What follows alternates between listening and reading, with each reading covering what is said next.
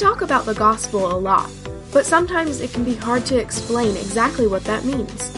In this series, we're talking about Alive in 5, which is a simple and easy to remember way to tell the story of Jesus with 5 symbols that represent 5 points in that story. We hope you enjoy this series from Apex students, and we pray that you don't walk away without looking a little more like Jesus. Does anyone have any good friends? Do you have the best friends? You don't have to put up your hand, but they're in the room, a lot of you, so that's cheating. But I have really amazing friends. I'll show you. I've showed pictures of my friends. I've talked about my friends before. Here's a little picture, one of my favorite pictures in the world, of me and some of my friends on my wedding day taking pictures. And you can tell, well, I didn't really notice at the time before, but I looked at the picture this time, and I can tell which of my friends are not touchers and which are. So you can see, my buddy Donnie here just has me right by the hips. He has embraced my legs entirely. Mario's got his arms all the way around me. This is my friend Jonathan. He wants nothing to do with what's happening here. And Jeff is snuck in the back there. And I guess Ben wanted to hold my toes or something, but that's awesome. And you can see, this is my friend Fluff, and he's trying to touch me. I bet that's his hand right there. What a pervert. All right. I love these guys. One of my friends who wasn't able to make it to my wedding, one time, I had another friend who wasn't very good at planning. And so we were in a band actually, and we played at a Chick-fil-A. We played Christmas music at a Chick-fil-A. And so they paid us in chicken. It was amazing. And so he had secured us. His mom took us to the restaurant, but we were done. I was like, all right, how do we get home? And he's like, well, I don't know. And I'm 4 years younger than this guy, so it is clearly his job to figure out a ride.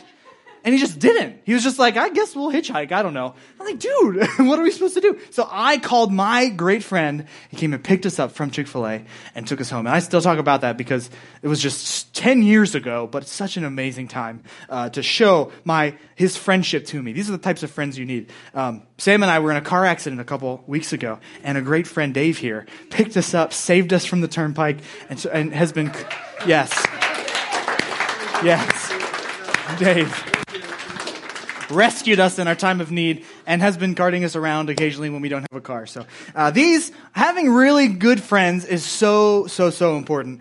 But also, have you ever been stabbed in the back before? Right? Some of you thought you had a good friend, but it turned out to be a snake, right? You've all experienced that. People are the worst. People are just the worst. And it's especially bad when it's someone close to you, right? That's just especially painful and wrong. These people are supposed to be on our side, and we expect that of them, and then for them to betray us in some way, let us down, it's a big deal. So maybe a parent does something to hurt you, or maybe a significant other breaks your trust. That is a huge problem. Or a close friend says something nasty about you behind your back. That's the kind of stuff we don't expect because we thought these people were on our side, but people just let us down. We get close to these people and they let us down. Sometimes it's by an accident, but sometimes they know full well what they're doing and clearly should not be doing that. But it happens. People let us down. What's interesting, we believe that as Christians, as people who follow Christ, we can have a relationship, a friendship with God. And I should say that some of the stuff that Sam spoke earlier about how, our friends, people in our lives, humans let us down, but God never will. You should know she had no idea what I was preaching tonight. And I also did not look over the lyrics of that song, and they're going to fit very beautifully tonight. And I just wanted to say that so you know that we serve a God who's real. That I believe that was supernatural, that's a thing that God laid a message on Sam's heart during worship, laid a message on my heart when I was preparing for this in the past week or so. And he planted those things separately so that we could tonight show that they were the same the whole time, to show that he's in control and that we aren't. So I just wanted to say that in case you had some questions or doubts about if God was real. That's a little thing I know, but I really believe, because it happens every week. Here on Sunday mornings, it happens all the time. So just know that God really cares about what's happening in this room. So our friends let us down, but we have this relationship with God. We can communicate with God. He cares about us. He talks to us. He supports us and never lets us down. And that's the key difference between our friends, people, parents, family, people, and our friendship, our relationship with God is that these people are going to fail us by accident sometimes, by choice sometimes, but God never lets us down in any way, not by accident, not by choice. God doesn't let his people down. He loves us. He doesn't let us down. And if you've ever been to church, you may have heard of the love of God, because it's like a thing the church people talk about, the love of God. And it sounds very, very nice, and it is. We talk about how loving God is, and we understand God by reading stuff that people wrote, like in some cases thousands of years ago, that were experiencing God just like we are, but they were experiencing God in maybe a more heightened way, and they wrote their experiences down. And that's a lot of how we understand God comes from those things. So we talk a lot about God's love. So here's one of those writings from 2,000 years ago. It's in a man named John. So he said, "And so we know and rely on the love God has for us. God is love. Whoever lives in love lives in God, and God in them." God is love. Here's another one from 1,000 years before that. This one was written by a godly king. "But you, Lord, are compassionate and gracious God, slow to anger, abounding in love and faithfulness." This was the ancient understanding of God. And this is how we see him today. This is how we understand our God today. We see him as loving. But even more than loving, we saw, especially in that first verse there, that God is love. More than he's loving, he's lovely, yes. But God is love. So tonight we're talking about that idea, that God is love. You may have seen these 5 symbols here in the next slide. You may have seen these 5 symbols around in youth group, and I'm going to tell you about these 5 symbols here in the next few weeks. We're using them to tell the story of the gospel, and we use that word gospel. That's just the story of what God has done for us, and we use these 5 symbols to tell that story and to explain to people why any of this matters. And this model is called Alive in 5. You can see 5 symbols there. Alive in 5. Now, it lays out the story of the gospel where each symbol represents a point in that story and like a talking point. You may have seen other things like this.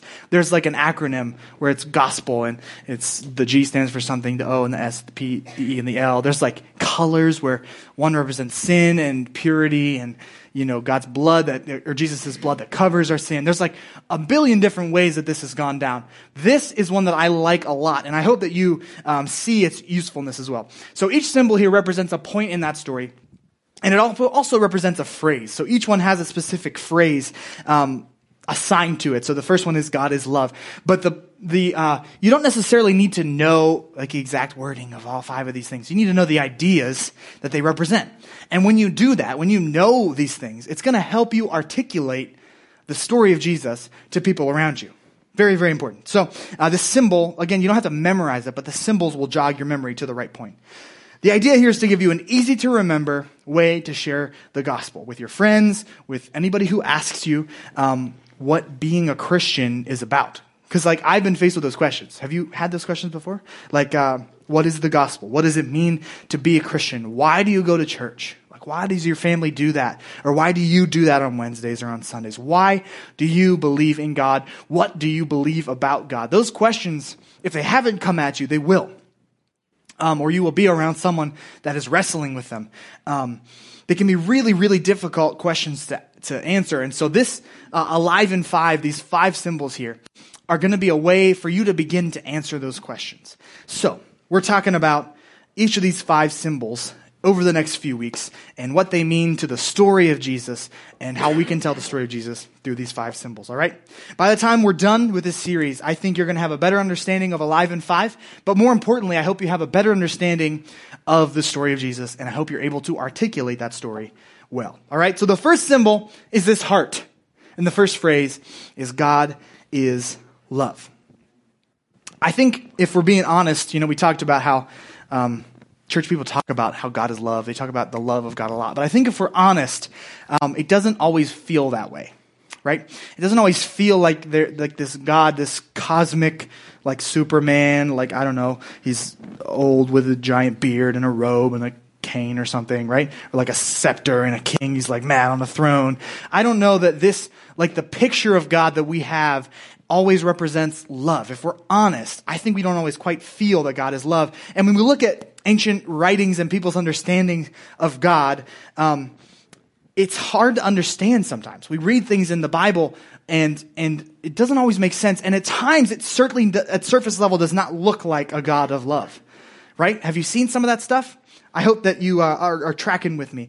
Tonight we're going to look at how God has shown his love throughout history and throughout time, from the very beginning to sending his son for us, to what he does for us today. So stay tuned, and by the end, I think you're going to see that God is love, and you're going to have a little bit of a better understanding of this. All right, let's go to the very beginning. I'm going to keep it simple. They're not going to be huge texts today, but there will be some verses to kind of go along with each idea. So we're going to start at the very beginning and start all the way in Genesis 1. Genesis 1:27 says this. So God created mankind in his own image. In the image of God, he created them. Male and female, he created them. So the first way that God showed his love was that by creating us in his image. So there's going to be a list building here. The first one, creating us in his image. This is by far not a comprehensive, all of them are listed here, but it's going to kind of give you an idea. He created us in his image. To be in God's image, it means we have a soul. It means that we it's what separates us from the rest of the animals, right? We have a soul. We have access to him. And we're not just different from like rats because we're more intelligent or a dominant species. We're different because humans have this like dimension of existing that other animals don't. We have this soul, and it connects us to God in a way that other animals don't experience. So he created us with this image, so with access to him. That was the idea. He gave us a soul so that we could exist with this other dimension of spiritual expression. So we can experience God because we have a soul. Does that make sense? I know I said a lot of words there. All right, we have a soul. It means we can experience God. So God created us out of love for love. So he made us to be the object of his love, which means he loves us. So he created us in his image, and he loves us, his creation. And not only for him to love us so we could experience his love, but he created us with a soul so that we could love him back and experience true love on that end as well. And in order for us to experience love, he gave us this thing called free will. And that means that I have to choose to love him. It means that love is a choice. Love is not something that's just like wired into us. Like you know this, not every human being automatically loves God. Right? We have to make a choice to love God, to follow God. Free will means we weren't programmed to love him. Because if we were programmed to love him, think about it this way. If we were programmed, every human just did. You know, like the way that we like have skin, like to the same degree we love God. Like it's just in us. It's the way we're made. If that were it, that's not actually love. Let me put it to you this way. Hey Siri. Do you love me? Does Apple make iPhones? Does Apple make iPhones? Hey Siri, do you love me? You're looking for love in all the wrong places. Ouch. You're looking for love in all the wrong places, he says. All right. I know that the words on Siri are programmed in there, right? Siri is a robot who does not actually have the ability to love. Even if he said yes, like I'm not going to believe it, because there's just words that were programmed by a coder, right? That is not love. You cannot program love into something. That's why God gave us free will, so we had to make the choice, yes love or no love. Does that make sense? A little bit? Okay. I know this is a little bit complicated, but it's some deep ideas that I just kind of want to put out there. If it were programmed into us, it wouldn't be real love. So he gave us free will to choose to love him. That's how it works. So God understood free will. He understood that that's why he created us that way, with the understanding that we had the choice to love him or reject him. And we're going to talk more about what it looks like to reject that love in the next few weeks or so. But in the meantime, you should know that even if we reject that love, he still loves us. He wants us to experience him loving us and us loving him back. That's the full experience of love that he wants for us. But if we choose to reject him, he is still loving us. He still chose to reveal himself to humanity. He still chooses to chase after us with love, even when we don't love him back. And God, in time, even though people rejected him, he chose to continue to reveal himself to humanity and put himself in the human experience, the human timeline, to show his love over and over again. All right, so he created us with the capability to experience love from him and to love him back because God is love. But that's not all right? Throughout time, he continued to show his love in bigger and bigger ways throughout history. So he spoke to a man named Abraham to bring people back to him, to bring his love back to people. He spoke to a man named Abraham. He used Israel to demonstrate his love to the ancient world. So there's two more to add to your list there. He spoke to Abraham, and he showed his love through the people of Israel. Now, this part here, where he showed his love through the people of Israel, the world at this time was filled with people trying to destroy Israel. Israel was God's chosen people. It was the people he was beginning to reveal himself to the world through. The rest of the world was just trying to kill them. This is a problem for God's chosen people. So a lot of times when people see God like destroying nations in the Old Testament, we see him like put nations to the sword and constantly there's like these battles and wars and stuff. You need to understand, people will say like, I see that, I don't see a loving God when I read about that. And what you need to understand is that God was showing the ancient world his love through the people of Israel. And for some reason, just like we'll talk about later when Jesus came, when Israel was there existing and trying to show God's love, the rest of the world wanted it dead. The rest of the world was trying to destroy it. And he gave them plenty of chances. He gave the other nations plenty of chances to accept his love. But instead, they tried to kill his people. And so he defended his people. That's how it worked. He defended his people. And that's how we ended up with this whole book full of these nations that are rising and falling because they are rejecting God. Not because God is vengeful and just wants to kill everyone that isn't his people, but because they are rising up trying to snuff out his people. All right, that's another kind of lofty idea that I just wanted to kind of put out there. All right, it's a demonstration of his love for his people that he's trying to reveal to the whole world. All right, and then we fast forward in time. And we get to a point in history where God's going to shake things up. He's going to change some things. The world was finally in the right condition where he was going to make his love available, even more available to even more people. And he loved us so much that he came to earth in the form of a man named Jesus. He loved us so much that he came to be with us in order to make it easier for us to experience his love. That's why Jesus came, to connect us to him, to bring us closer to him, to make it easier for us to experience his love. And this is another time where he tried to express his love and the whole world rejected it. And even God's people were trying to kill Jesus. We're trying to kill God in the form of man. And they did at that point. Jesus died on the cross and he came back to life. And this is another one we're going to talk about in a few weeks, so I don't want to get too far into it. But at this point, you should know God came to earth to be with his people because he loved us. And you probably heard this verse before, whether you're a church person or not. John 3:16. For God so loved the world that he gave his one and only Son, that whoever believes in him shall not perish, but have eternal life. So we know that Jesus died and defeated death. He rose from the dead 3 days later so that more people would believe in him and more people would experience his love. That's what all this has been about. All of human history, God is trying to show people his love. He's trying to show him that he is worth loving. And people just continue to mess it up. People continue to be threatened by this love and try to destroy this love. But over and over again, God's trying to reveal his love to the world. And the results of that spill over into today and the way we experience God's love today. So today we experience God's love in a ton of different ways. I think they fall into two different categories based on when we're experiencing them, all right? So you experience love of God in eternity after death, and you experience God's love on earth in abundant life before death, all right? So like we said in John 3:16, this is the eternal side. He shows us his love by giving us eternal life. Another thing about those souls that we talked about that he gave us where we could connect with him because that's what made us different than the animals. We have this soul dimension to us. Another thing about that is that we have these souls don't die, right? These souls don't just disappear when our physical body quits, right? Our souls are eternal. Our bodies, the physical stuff is all temporary, but our souls, that dimension in us that helps us connect to God is forever. It doesn't go away. So during your life, lean into this idea. I want you to really catch this because this was something that as I was studying, God kind of showed me, and it was something I'd never thought about this way. So lean into this. During your life, you get to choose. We got this whole free will thing. You get to choose yes, God's love, or no to God's love. You get to choose between a life with God, obedient to him, loving him, accepting his love. Or you get to choose a life without him, thinking you know better than what he said, and rejecting his love. Those are the choices. Accepting his love, rejecting his love.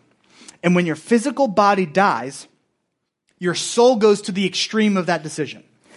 So here on earth, we get like this trial period where we say, yes, I do accept God and I'm going to live an abundant life. Or no, I don't accept God and I promise you things will be unhappy when you do that. I promise you life is just better when you accept God. And what happens is which way you've made that decision. When you die, your soul continues with the extreme of that decision. Which means if you chose yes to accept God's love, you get the extreme of God's love. You get eternal life, forever good.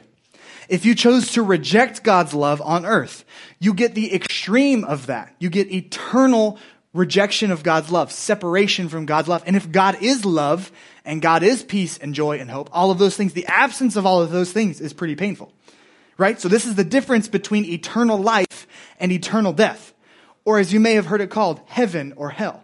Your soul after death goes to the extreme of that decision you made on earth. Does that make sense? I think that's kind of a cool idea that I'd never quite thought about it that way. And your soul lives on to the extreme of the decision you made while you were on earth. So this is how God shows his love to us after death. We have the opportunity to choose to love him and spend eternity with that decision. But he doesn't wait for us to die for us to experience his love, the benefits of his love. So there's all kinds of love we can experience here on earth as well. John 10:10. One of my favorite verses says, I have come that they may have life and have it to the full. Now, other translations will say, so just other people looking at the same ancient text that was in Greek and interpreting a slightly different way will say life to the fullest or abundant life. And so you may have heard me talk about this before, this abundant life we have. Because it's a great love it's a great life he gives us when we say yes to his love. It's a great life that he gives us when we surrender to him, because he came to give us full life, to give us life to the fullest, to give us abundant life. So he shows us his love by giving us a blessed life here on earth. He also shows his love by not leaving us to figure out this life thing on our own. In John 14:26, just so you know, you've noticed a lot of references from the book of John. And the book of John is a recap of Jesus' life. And this guy really cared about the love of God. He was like really, really concerned with God, with Jesus' love and God's love. And so that's why a lot of this is coming from this particular guy when he told the story of Jesus, because he was personally really touched by the love of God. He was really impacted by the love of God. So when he wrote Jesus' story, love came up a lot, all right? John 14:26. But the advocate, this is what Jesus said. But the advocate, the Holy Spirit, whom the Father will send in my name, will teach you all things and will remind you of everything I have said to you. So he loves us so much that he doesn't just let us try to figure out this life thing. He gives us an instruction manual. He gives us the Bible that helps us understand what a blessed life looks like. And he says, I'm going to give you the Holy Spirit, that God is going to come and dwell in you and help you make the right decisions, and help you receive the love of God, help you receive that blessed, abundant life, help you make the right choices, live better. So he's also called the Comforter, which I think is so beautiful. This is the Holy Spirit. This is God dwelling in us. So he's called the Comforter, which means he cares about our pain. He shows his love by comforting us through our pain. So we experience God's love today through eternal life in heaven with him, abundant life here on earth, and through how he comforts and cares for us. So if you're looking for a list of why God is love, show me in the Bible, show me a list of how God is love. This is a nice start. Certainly not a comprehensive list. But what I like about this list is it's all through history. All through the history of humankind, we see God is love. We see him showing up, trying to express his love to the world, trying to show more and more people his love. It wasn't always received well, but he was constantly reaching out to his people saying, I love you. Love me back. Love me back. It'll be the best choice you ever made. I know this is a lot. There's some really lofty ideas and some hard things to process. And I've said love like 87 million times. But I think you should hear the word love in church a lot, right? Because John said that God is love. So if we're in this room talking about God, we should bring up love. Love should be a big part of this conversation. And if it's not, if you are talking about God and love hasn't crossed your mind, you might be a little confused about God. If you're talking about God and love has not crossed your mind, you might be a little confused about God. Love is important in this conversation because God is love. Let's pray. God, thank you so much for revealing yourself to humankind. Thank you so much for showing us that you are love and constantly chasing after us, constantly reaching out to your people, and expressing your love and trying to show us that the best course of action for us is to love you back. Thank you for choosing to love us even when we reject your love. Thank you for choosing to love us even though we continually make a wrong choice. We continually make a choice that says, I know better. God, you still love us through all of that, and I'm so thankful that you do. God, remind us that you are love. Help us to understand your love a little bit better, and help us commit to loving you back. We love you. It's in your precious and holy name we pray. Everybody said, amen.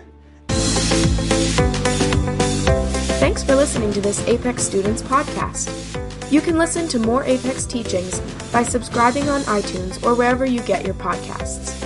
We pray that this message has impacted your life and that you don't walk away without looking a little more like Jesus.